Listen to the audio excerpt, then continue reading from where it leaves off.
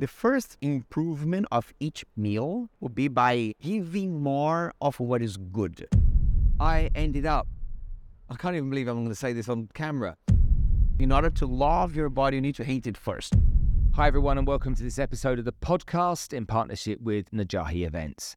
Now, personal trainers are to a penny in many places. There's many of them, like in every industry, that aren't very good. But Ronan Diego de Oliveira is the health and fitness coach for Mindvalley, and they've been here in the UAE over the course of the last few days. Now, I sat down with Ronan because I really wanted to understand intermittent fasting and some traumas that I'd experienced along the way and the impact they would have on my ability to shed even more weight and cut that craving for a Saturday afternoon ice cream. You may laugh, but there's some deep meaning behind that. So please join me on this episode and listen to me chatting with a really super cool guy that knows everything you need to know about how you get your body into the peak shape, you perform in the peak way, and you use different tools and strategies to help you get that body shape and definition that you want.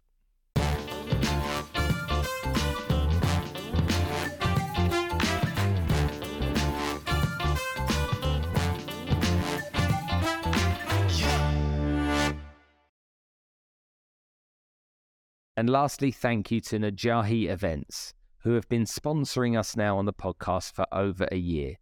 Najahi bring motivational speakers to the region to help inspire, educate, and motivate you to achieve better success and live a better life. Ronan, thanks for coming to join us on the podcast today. Thank you so much, Spencer. I'm happy to be here. So, I love Brazil. I love Brazilians. I've got a real warm place in my heart. So hopefully we'll have a great conversation today.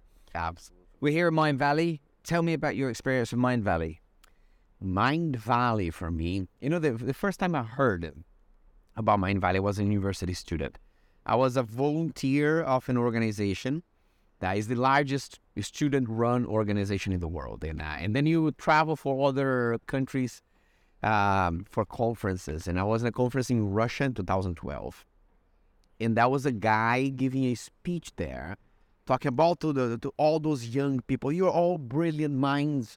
You guys need to work for human plus companies. You cannot waste your talent working for companies like Coke or Pepsi because they are breaking human, and they are both the main sponsors of the event, right? And he was there bashing this guy. Wow, this guy is like, he has the courage, is brave. He didn't know that these companies were sponsoring the event, but he caught everybody's attention. The name of the guy is Vishen Lakiani. It's the founder of Mindvalley. When there's a forward-thinking guy.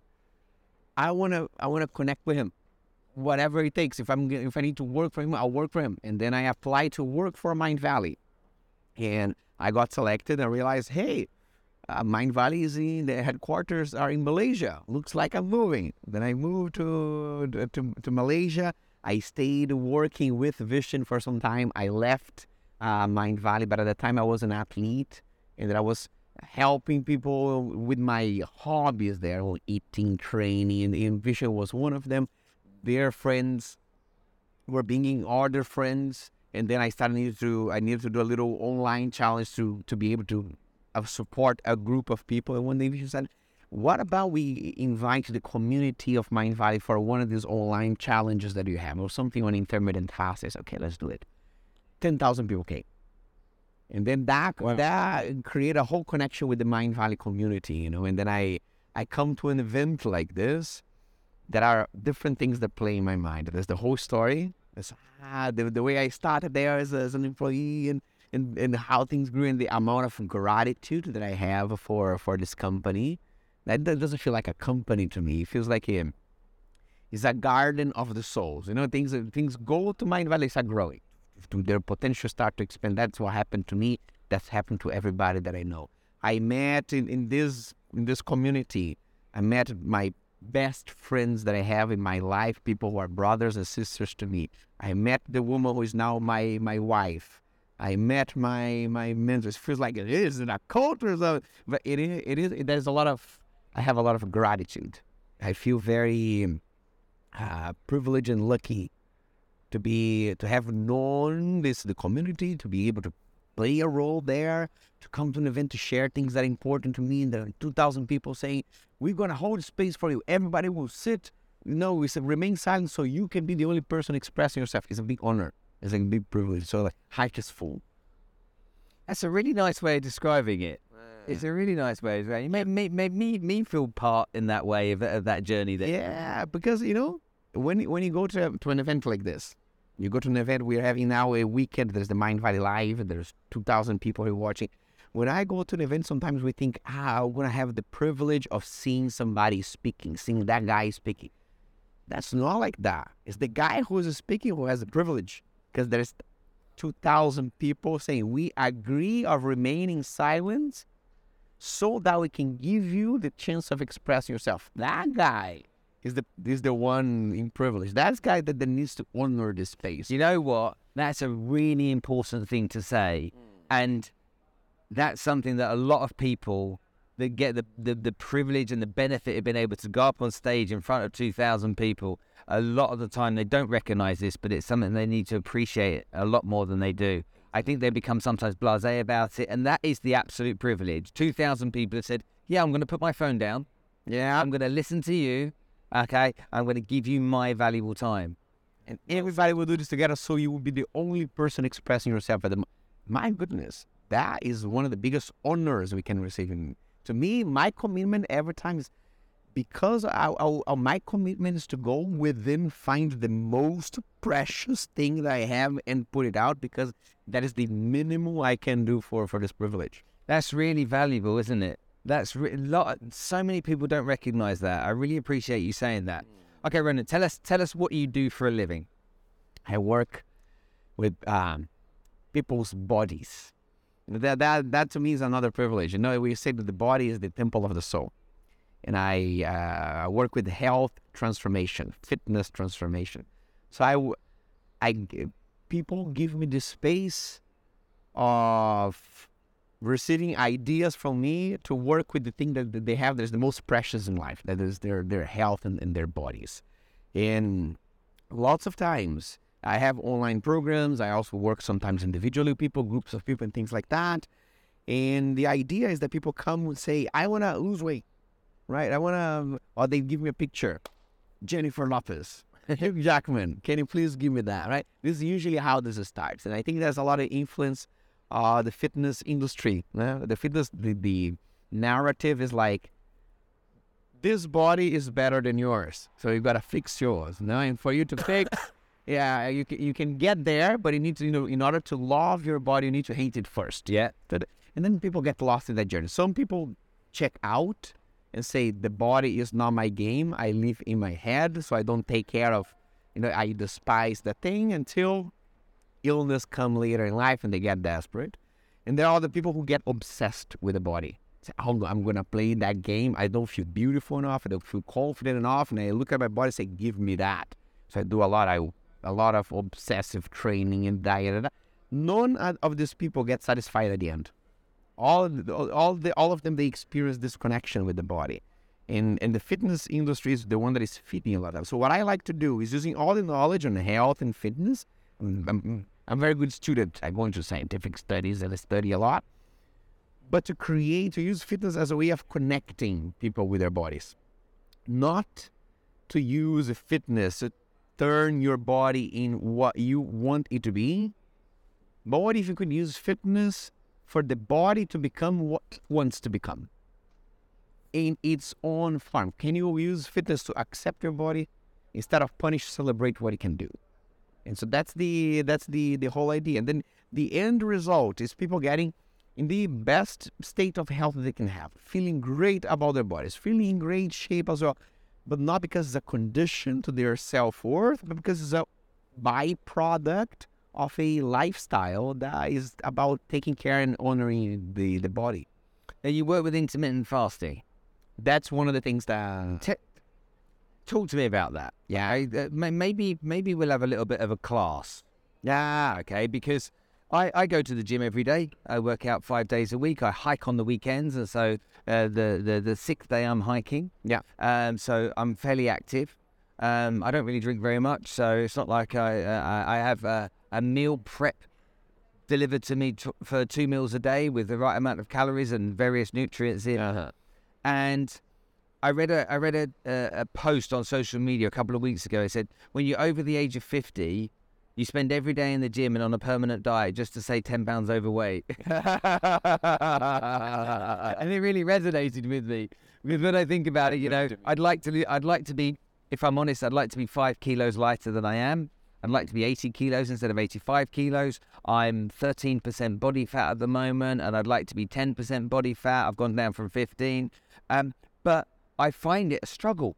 Yeah. And I find it a struggle because the weekends come and my wife wants to go for dinner with friends and whatnot, and what food is out on the table tends to be the wrong type of food for me. I've just come back. I literally arrived this morning at 7 a.m. from Uzbekistan. And on that, last night was my father-in-law's 70th birthday party. I saw a tomato there, but the rest of it was pastries and cakes and stuff. Yeah. And so it's always been, for me, a challenge. And I know many other people that I know find that a challenge too. So is intermittent fasting a practical solution for somebody like me, or does it suit a different type of person? Absolutely. I think that intermittent fasting is one of the first most basic steps that anybody could take if they want to achieve an outcome like the one that you're thinking. You want a body that has a lower body fat percentage, for example. You're not going to get there with one strategy. You're going to get there with a combination of them. But intermittent fasting will be one of the first ones because it's very simple. It's very easy to do, and it is very flexible and fits in your lifestyle. The way that it works is like this. Imagine that, I'll make a little analogy. Instead of thinking of food, imagine that you're coming back home from groceries, carrying lots of bags of groceries, and they're all food inside. Three things you can do with that. One, you get a small portion and you leave it on the table because you're going to eat right now. All the rest is food for 1 hour from now, tomorrow, you put in the fridge. Once the fridge is full, then the remaining stuff go inside the freezer, right? This is the food that you eat 6 months from now, next month, or a long time. When your body is digesting, absorbing nutrients, similar things happen. If you ate a meal right now, it turns into energy in the digestive system. There are 3 things that the body can do with that energy. A little bit of that goes straight to your bloodstream because it keeps you alive right now. It's the food that you eat at the moment. All the excess goes to the body's fridge because of the energy that you're going to use in 1 hour from now, 3 hours from now. The body's fridge is your liver and your muscle mass. But when the fridge is full, the remaining energy needs to go to the freezer. And the freezer of the body is the fat cells. And then what happens if you start doing grocery all the time? If you do grocery all the time, you never empty the fridge. If you never empty the fridge, you're not going to take the things that are inside of the freezer. If you're eating all the time, you're not going to empty the body's fridge. And if you're not emptying the body's fridge, you're not going to get to the chance of opening the fat cells, opening the freezer and burning them. So this is more or less how the intermittent fasting works. And usually when we do this practice, you spend a time that is between 12 hours to 16 hours of fasting each day. So for example, a lot of people do commonly, they will stop eating at 8 p.m. I have my dinner 7:30, last bite at 8 p.m. From there, water only until 12 p.m. of the other day. So from 8 p.m. to 12 p.m., 16 hours. Now, while I'm sleeping, I'm also fasting. And in this period, I'm only drinking water or black coffee, no sugar, no milk, or tea, no sugar, no milk. This, I'm fasting for 16 hours. When you're fasting, now you're changing the rules of your metabolism. You're giving the body a chance of opening the freezer, taking the stuff out because the fridge is empty. So now you're burning more fat. You're teaching the body to be better at burning fat. And then what you start seeing, for example, we have the first studies that made intermittent fasting more popular came in 2008 from the University of Illinois. They were working with a group of people in a state of obesity, and they said, don't change what you eat. But I eat this food, that food that I know it doesn't. No, don't focus on changing that right now. Let's change when you eat. Just have breakfast, a few hours later, have dinner a few hours earlier. Let's see what happens. And then after 8 weeks, these people are losing 3% of their body weight in fat, which is a great amount of body fat burned. And then as the longer you go, the more of the effect that you see. Only by changing when you eat. There are a couple of things. You're eating all the same stuff, you're just condensing it to a much shorter period of time. Then what you're going to notice is, one, you start feeling a little bit less hungry, a little bit more satiated because your meals are more closer together. And so maybe you have a great breaking fast meal. You have a second meal, and by the time you're 30 minutes, I'm not very hungry. And then there's less space for food. You're very satiated, and intuitively, you're decreasing the amount of calories that you eat. Now, is that destroyed? Someone like me, black coffee is very bitter. Yeah. Okay. So black coffee with a sweetener inside it, is that like a no-no? Are those things that, tea with a piece of honey in it or something just to make it more palatable? Let's go into the nuance, right? There are two different types of intermittent fasting practices depending on the benefit you're looking for. Okay. There is one that is the caloric and the other is the metabolic intermittent fasting. Caloric intermittent fasting is for somebody who wants to lose a few pounds, a few kilos. Not a person who is in a state of obesity. Or say, I want to lose 5 kilos, 7 to be in a better shape. My health is already good. So what you do then is that during fasting, you don't have anything that is calories, which means the sweetener is allowed. I can add a 0-calorie sweetener, stevia or something like that to my coffee, no problems at all. There is the other type that is a metabolic type of fasting, that what you want is not to increase insulin in the body. And for you not to increase insulin, not only you're not going to have any type of carbohydrates while you're fasting, but you're not going to have anything that is sweet, including sweeteners, that even though it has no calories, it could raise insulin. This is for somebody who is concerned about a metabolic disease, diabetes, obesity, or even Alzheimer's. What they want is not so much, maybe not lose weight, but they want to make sure that metabolically the body is very well. Okay, so take me as the example. So I'm 52 years old, I'm 85 kilos, I'm 13% body fat, and I'd like to lose 5 kilos. Can I put a sweetener in my coffee? You put a sweetener, you don't put the honey, you don't put the sugar, you don't put the milk or cream. But I can put a sweetener. Sweetener, as long as 0 calories, works well. Like a stevia thing. Yeah, like a stevia thing, for example. Okay. That will work for you. If you were... Because I can at 9 o'clock at night not eat anything else, and I when I wake up in the morning normally, I don't feel hungry. I go to the gym at 5 a.m. and people are like, do you eat before you go to the gym? I'm like, no. Yeah, I don't feel like... And then I get back from the gym, I'm not hungry. I feel hungry at 1. And that gives you exactly 16 hours, 9 to 1. Okay, so I do something similar to that already. Yeah. Okay, not out of any crazy desire. It's just by the habit and nature and whatnot. Yeah. Now, if you came and sat down and put a croissant in front of me and said, "Oh, let's share this croissant," I wouldn't say no. So it's not like I'm not hungry. It's just that I'm not thinking about food. Exactly. So that if you do that consistently, now you're giving your body that metabolic state. The more fat is being burned. From there are things that we can do to optimize this practice. Looking at what happens while I'm having food now. Because my fasting practice, if it is from 9 to 1, for example, fantastic. 16 hours, this is one of the things that improve my metabolism, my abilities of burning fat. If I want to now optimize the practice, now we're looking at not only when you eat, but also what you eat, why you eat, how much and how.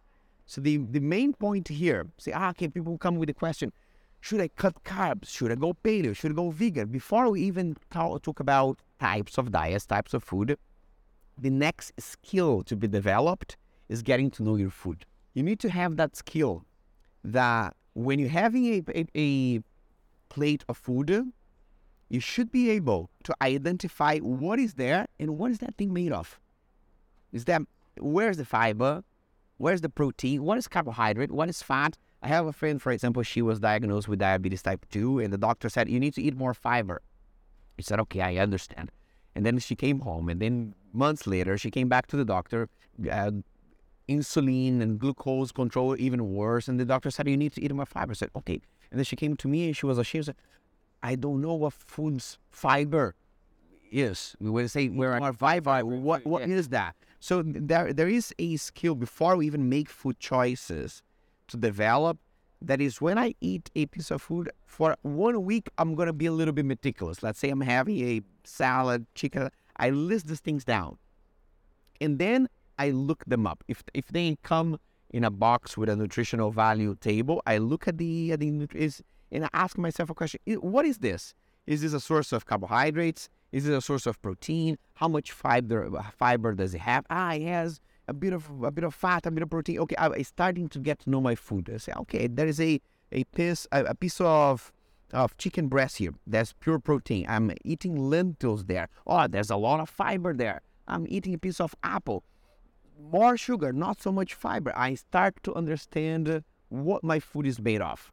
Once I spend some time, I either looking at the nutritional label, there's an app on Google that you can use to find that information. Then you have much more power to make food choices. Okay, eating. So let's come back to me again. Yeah. I'm the guy that looks at those things in the supermarket. I look at those labels, and I don't know what I'm looking at. Uh-huh. So it might say 3 grams of fat or 3 grams of sugar. I don't know whether that's a lot, not a lot. Yeah. You know, I'm literally that guy that goes, oh, yeah, well, it's green, so it looks okay. Says no additives. No additives. Good. Thumbs up. Yeah, I'm a winner, yeah. So I hear how you start. Am I typical? No. That's exactly what happens to everybody. Yeah, so I am typical then. Exactly. It's not. We don't learn how to feed and take care of our bodies at school or anywhere else. So we get to that time, we don't know how to navigate those things. So a couple of how to give a compass, what we're looking for in the beginning. The first improvement of each meal would be by giving more of what is good. Instead of removing what is not, we give more of what is good. And when we're talking about giving more of what is good, we're talking about hydration, that is easy, fiber and protein. Then fiber and protein, if we're approximately say, okay, what is optimal for my body? I will look for more or less 30 grams of protein per meal and 30 grams of fiber per day. So now if I have that in mind, and I look at something and say, okay, this meal over here, this type of food, I have 5 grams of protein in there. If my goal is to achieve 30 per meal, that is not my best friend. What types of food can I have 30 grams of protein in one serving? I'll be looking at probably types. If I eat animal foods, I'll be looking at meats, usually. But eggs, for example, this is when we start learning the differences. But eggs, source of protein. But each one has 5 grams. So I need to eat 6 eggs, for example. So, okay, so that will not be my main source. So start looking at those things and understanding. Then I'll look for fiber, and I'll see, okay, I'm eating a piece of bread. Maybe it's going to give me 3 grams of fiber. If I need 30 for a whole day, maybe it's not my main source. There's beans here. There's lentils. They give me 20 grams of fiber for one. I start understanding those things. Once I'm there, I think, what about carbohydrates? What about fats? Once I start prioritizing fiber and protein, you realize there'll be less space for the other things that are quote unquote unhealthy or bad foods. And people come and say, I don't know how I'll ever let go of the croissant or the pizza or the this and that because I just love those things. I can't let go of them. Once you start to have the adequate amount of protein and fiber, blood sugar is more constant, and your desire for food changes. All of a sudden, I don't want that thing anymore. It's not hard for me not to have that or to have less. And then carbohydrates and fats almost adjust themselves naturally. You have just explained that in a way that is very simple, very easy to follow and understand. So, if it's that easy, why isn't everyone doing it? That's the juicy question that I like, because the fundamentals, transforming the body is about doing the basics well done. If you ask 2,000 people, what should you do to improve? Everybody knows. Okay, I eat a bit more protein, natural food, sleep a little better, movement. Everybody. Why don't I do it? Then the whole thing is in the psychology, in the mind state. there are different patterns that we have when we talk about beliefs. So how do I see my body? How do I see food? That create an internal conflict between the new habits that I want to adopt and this old sense of identity that says, I am not a healthy person. I'm going to become, that the annoying healthy person, or I'm completely disconnected with my body. I don't even care about it. There are different patterns, and they come like this. I was working with one lady that had lactose intolerance, for example. She knew that eating anything that came from dairy products made her really bad, to the point sometimes she would go to the hospital with diarrhea, things like that. Even so, fully aware, could never let go of that. And we were working. Well, never let go of consuming lactose. Yeah, she would every now Even and though then. it made her sick and was sent her to the hospital. Yeah, every now and then it's okay. I know it's not good. Cheese is there. I know it's not good. Ice cream is there. Sometimes she'd go to the hospital and spend more than 2 days there, and the doctor would say, if you keep this up, you're gonna die. And she knew, and she didn't like that, but she wouldn't be able to control. So is that a situation that I know what I should be doing? My problem is with the doing of the things. How do you work with that? The solution here is let's find a cheese that is dairy free. No, it's not like that. Let's eat more broccoli. No, it's not like that. It's like, what is the journey of you and your body since you were a child? What happened there? What happened to you? What happened to the body? And once you go there, we were having that conversation, and this is a lady that suffered with sexual assault, for example. Very traumatized, sensitive things. Luckily for her, she recovered. She received a lot of love and support from family and friends. Now she talks openly about that. Not something that affects her anymore. But at that time, unconsciously, there was a pattern that worked. I went through a big crisis when I was a child. People came and gave me love. So crisis equals love. What if I have no problems in my life? Will still people come and show up for me? And so her fear was that unconscious, was not something that she was aware of. But her fear is, maybe if I'm in a great state, there will be no reasons for people to come and show me love. So when she was getting better by letting go of dairy for a couple of days, she would get a little bit anxious and go back to that feeling sick, and people come, no, we're here with you. Then she'll get a little bit better, give up that thing, and then get a little bit anxious and go back to that loop. And then it's by getting aware of that story and realizing that I am no longer that child that suffered that. Now she was a strong woman. She can give herself love. She doesn't need to be in a problem in order to receive love and attention. That she can get aware of this defense mechanism and let go of those old strategies that one day served her very well, but right now they are obsolete. It's not our fault, this kind of things. It's the lack of awareness. And then when you send the body journey that you have, you start finding what we call dysfunctional behaviors, dysfunctional patterns. That is, I know I should be, I take care of all my nutrition throughout the week. Weekend, I kind of lose it. And then I go back to the same. There's a pattern there. If there's a pattern there, one day it served you really well. We want to know, when did you learn that? And how did it serve you well? And how can you let go of that? Because the problem that you used to have then is no longer true. So it's more of a psychological work rather than a body work. So as you're saying this, and again, I'm just trying, because the audience will know me, it's like, I look at my wife, okay? And so everything that I eat that's bad, I blame my wife for. Yeah. And my wife is stick thin. She can eat anything at any time. She doesn't put weight on. She's in that respect, it doesn't matter. She never has to worry about her weight. So because I'm good all week long, on a Saturday, I love the ice cream. And so I'm allowed my ice cream on a Saturday. But actually, I don't think about my ice cream until my wife says to me, are you going to get your ice cream today? Yeah. And then I go and get my ice cream, or she comes with me and has an ice cream with me. And so I'm just trying to understand the psychology here. Because if I put it into my brain, it's like, I don't need the ice cream. Okay, Sophia and I go off and film in different places. So when we're on the road and we film in different places, then I consume different foods. And I make an excuse, well, what else can you get in a hotel but a club sandwich? Yeah. With fries. Yeah. And ketchup and mayonnaise. There can't be anything else on the menu apart from deep fried food. It's like, well, that's what you're going to get when you're on the road. And it's this self-talk that I have around that to try and either justify why it's okay, or then the talk that I have afterwards that I beat myself up about it. Yeah. And it's like I talk myself into it.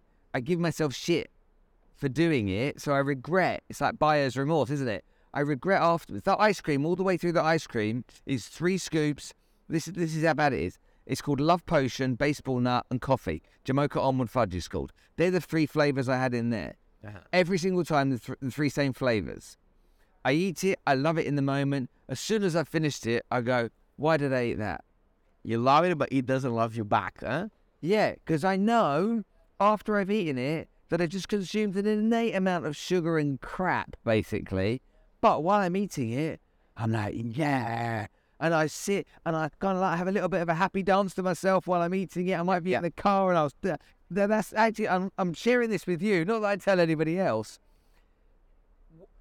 What's going on? When is the first time that you learned that type of pattern? If you go back to a time in memory, what comes to your mind? When I was a kid, we used to have the ice cream van. And it used to come down the street playing the music. And when I was young, my mum was never there.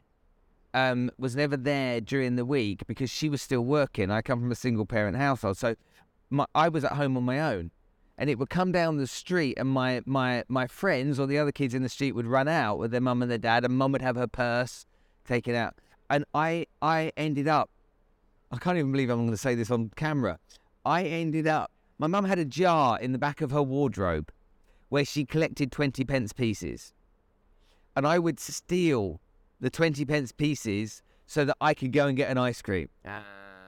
And so I used to sit there, I'd hear it coming, and I would never be the first in the list because I'd go through this dilemma of like, I should. And I'd just go, I'd go and get one 20 pence piece, and then I'd be the last one just before he finished, and I'd run and I'm 99 please, and whatever it was, and I'd get my flake in the ice cream. And it was almost like, and I ate it on my own. I didn't eat. Interesting, huh? Yeah. So there's. I can't believe I'm even thinking about this right now. There's a little feeling of solitude there, and say maybe that sucks a bit, but that's the time that I feel that space with something that is very stimulating. Huh? I'm even up to doing something to break the rules over here. Yeah. To have that time that is fulfilling. Because maybe my mom is not here, and I'm not feeling very well connected. And that thing fills up that space. It's the pleasure that I get in that space that I... Yeah, but was it that, or was it maybe a fuck you? Almost to my mum for not being there? It could be. Why not? I'm going to you know what? I'm going to have this ice cream. I'm going to do this. But I eat it really quick. And even now, today, I eat everything really quickly. And where is that fuck you at this moment right now? In the weekend? Yeah. You know what? I'm going to do this. Like, where is that pattern coming back at the moment? Never thought about that. You can vote anything. I've never ever discussed this. Yeah, and it may realize that, hey, you know, right now, when my wife invites me for ice cream or something, I'm getting the same need that myself as a child had, and I am trying to fulfill that right now, as if I still had the same problem, and I still needed to say, you know what, I'm gonna do this. You know what, watch me do this. You know, I'm gonna do this, and the fault is yours. No, you should feel bad about that kind of thing, right? It's almost like we talk about eating disorders in a grand way, because we talk about eating disorders either in many respects as either anorexia or chronic obesity. That's where it gets kind of like visualized and it gets placed, doesn't it? Yeah. You know, I had gastric band because I was chronically obese. I had eating disorder, which meant I couldn't face food and I became bulimic, anorexic, whatever. Yeah, the extremes. But there's almost a disorder in this conversation, isn't there? Yeah, there's eating disorder and there's disorder eating. Eating disorder is clinically diagnosed. Okay. Disorder eating is the path there, right? Is what happens to me and to you. There's not clinically diagnosed, but it still is disorder. Because And at the end of the day, it's not something that you want, right? No, it's something that it makes me feel bad after. As a constant, it is not. I cannot avoid. I know that I'm going to face. So at the end of the day, it's not something that you want, but it's something that you feel you need, because back then it served you. See, my mum and my dad retired to Cyprus, and in Cyprus you eat Greek salad. Yeah, and Greek salad is a combination of tomatoes, cucumber, red onions, olives, olive oil, and feta cheese. yeah. Okay, now feta cheese to me tastes like chalk. Uh-huh. All right, I can't stand it. It's horrible. So whenever a Greek salad comes, the block of feta cheese I put on my dad's plate. Uh-huh. All right, we can have that. But I can eat a bowl of that salad with some balsamic vinegar on and some salt and pepper, ice cold cucumber, tomato, and red onion, olives all day, every day. And if I had the choice right now of the ice cream or the bowl of salad, I'd choose the bowl of salad because I actually enjoy that more. Yeah. And after it feels Made me think about all kinds of crazy things right now.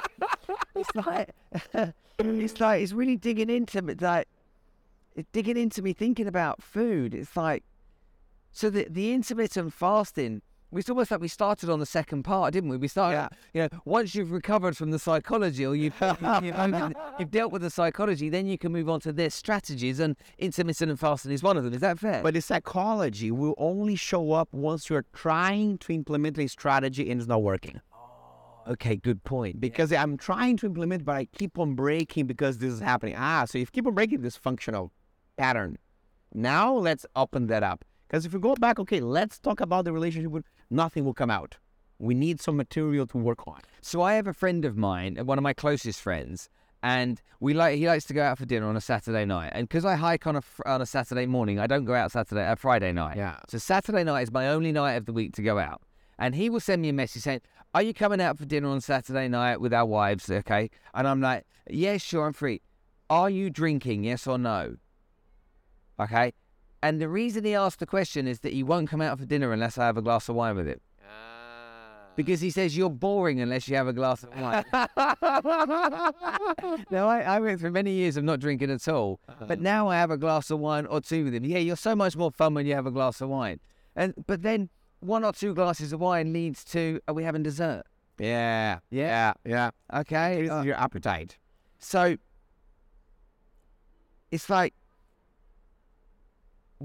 you made a really good point. So it's like almost like I've got to win a battle, but then the battle only shows up really when I test myself. Mm-hmm. And when I test myself, it becomes apparent. Then I have to go back to understand the psychology, Open it up, deconstruct, see what's happening there. Okay, so how do you help people with that? There are different sessions that we have. Either if it is an online course, I describe these exercises through videos. So we have one program called the Whole Body course. It's a holistic health program that we work on different habits of exercise, nutrition, sleep, stress. And as people are finding their patterns, they have a couple of the psychological tools. One of them is called the body relationship journey. One of them is called the body relationship journey. And this is when you plot your story with the body. Imagine that you've seen a child, you list down all the positive emotions that you had in relationship to your body and all the negative events. And then over a horizontal line, you put the positive here and the negative here, and you just connect the dots and see, okay, these are reasons why I was frustrated with my health or with my body, or things that happened that were dysfunctional. You start getting, there's a type of pattern that keeps on showing up. So this is one of the tools that give you a insight. When we do this one-on-one, we have this conversation, and there are other tools that we can use to start, okay, going back to the story, going back to the belief, going back to the pattern of thought that is there. And the beautiful thing is that just the awareness of what is happening starts to dissolve the habit that is in the present moment. Don't need, from that understanding, what are all these steps? How do I program my mind, NLP, Those things can help, but the main impact on current behaviors comes from the awareness of, I used to do this as a defensive mechanism. It's not needed anymore, and then that thing loses its strength in the present moment. Wow. Yeah. It's considering the pandemic that exists relating to the problem with people, with food. Yeah. And I saw recently there was a guy on social media that was teaching his client to go to the gym. And so he made him get dressed every morning and go to the gym, but only stay there for 5 minutes and go home. And 6 weeks later, he taught him the habit of getting up and going to the gym, which I really buy into, I really buy into, like, the guy's there for 5 minutes, and then it was like 6 weeks later, now we can cover 15 minutes. And getting to a point where he's creating habit-forming exercises. And for me, that's a discipline, I think, that's based upon what I know, because my personal trainer is at the gym. So I train at 5 a.m. every day, yeah? Yeah. Unless he's traveling. Yeah. And so if he's traveling, I don't train at 5 a.m. But I refuse to let him down and not show up. I refuse. I will never not be there. It doesn't matter what's happened to me the night before. I will be there. All right? And I need him to be there, okay, for me to have that discipline. I won't let him down. But when it comes to food, and then the trainer's there with me. Yeah. Okay, he's there, so I turn up, he's there, he's with me. And this is why I think it's important, is trying to understand the differences here. With food, you have all of these opportunities to cheat yourself. You have all of these opportunities to, in very simplistic form, the devil and the angel, isn't it? Yeah. It's like, what's the right thing to do. Okay? And you can delve into all of the reasons why it's the right thing to do. You also know what the wrong thing to do is. There was a lady that used to work for me that said to me at the end of most days, I didn't eat anything all day, And I would be like, well, I saw you in the car park with a chocolate twist and a cafe latte at 7:30 this morning, but you didn't eat anything, right? And I'm like, what's that story? Is that story where nobody can see me so it doesn't count? Exactly. Exactly. And it's only a little snack that doesn't count as food. That is another story that we tell ourselves, that we bypass the judgment of the mind. If I was to work with you, do you think, based upon what you've learned from the conversation so far, do you think you can help me overcome my in real terms, small struggle to get to the outcome that I want? Likely, yes. We would use all the tools to find out what is there. And the likelihood is that we're going to use tools that we haven't used before, get insights that we haven't had before. Another thing that would be very nice to work on is this idea that when my trainer is there, I go. When my trainer is not there, I may not. That is something that is interesting as well. Because what that can tell, that may tell, is that my connection with my body is one of accountability. Yeah. Right? When there's somebody expecting me to do it, I do it. But when maybe mom's not at home, I'll go get the coins and buy the ice cream, right? Yeah. When the trainer's not there, I'm not going to do this. And then that is valid and works, but it's still a lot of extrinsic motivation. When that happens, so I'm working with a lady from Canada, and a big executive there. And the whole idea is the same type of, I work when somebody's here with me, and I work with her online. We don't work even physically, and she's now super engaged. But the main thing is that we were talking about, what do you use your body for? What is your body for? And when we went to the bottom line of that, things I'm live in my head a lot. My body is the means of transportation of the head, right? Is to take my head to meetings. That's the only. If that is how I connect to my body, it's very hard for me to intrinsically motivate myself to go to the gym when the trainer is not there, because I lack of that connection. And so we're starting to talk about how, why doesn't that work? What is areas that you're successful in your life? Business, relationships. How does that work? I have clear goals. I know what I want to achieve, and I go towards them. How is your routine How is your relationship with your body in healthy habits? I have a couple of things here. I keep on repeating that. It totally takes her out of her genius. Her genius is I do different things. I dare, and I go on adventures and business relationships. I have my clear vision. We have fun doing those things. I go aggressive. No wonders why there's no connection with the body, because the body she's completely out of the traits of personality that make her thrive. There is no motivation there. So we thought about, what if your connection with your body were to reflect your core values: adventure, drive, daring. What would that look like? What would be something that in 4 months from now would be a crazy, daring idea they'll be able to engage your body with? They said, you know what? 2 weeks later, she came up with the answer. I want to cross the the polar Arctic circle. Yeah. Finland, the Lapland area. Yeah. With my own feet. And I have difficulty to move right now, but that is the daring thing.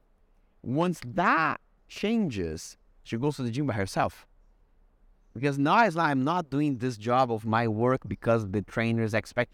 No, I'm changing my connection with my body. My body will now give me the value that I looking for in other areas of my life: adventure and daring and pushing. She's in 2 weeks from now doing a Spartan race. Something that last year was unthinkable. But then changing that connection with the body. The body is not only to carry the mind around. Is to give me that daring experience, and because there are core values to me. Now there's intrinsic values, and now she's running 3 times in a week, going to the gym for strength training, other 2 times, having a morning routine. She bought kettlebells to do things at home, not because she has to, but because now she found a way to want that. So that would be something interesting to look at. For you, what would be ways that would connect your fitness, health regimen to core values? What would that look like? How would you change the connection with your body? How would you experience your body as something that, I really want to do this? Ronan, I think you found a new customer. That would be my pleasure, brother. It's been great brainstorming this with you and talking about what you do. And I can't even believe I've kind of like given you all the stuff I've given you. It's made me think a lot about myself. So thank you so much for coming to join us today and sharing these insights. It's really valuable. I had fun. Thank you so much for Good man. Yeah.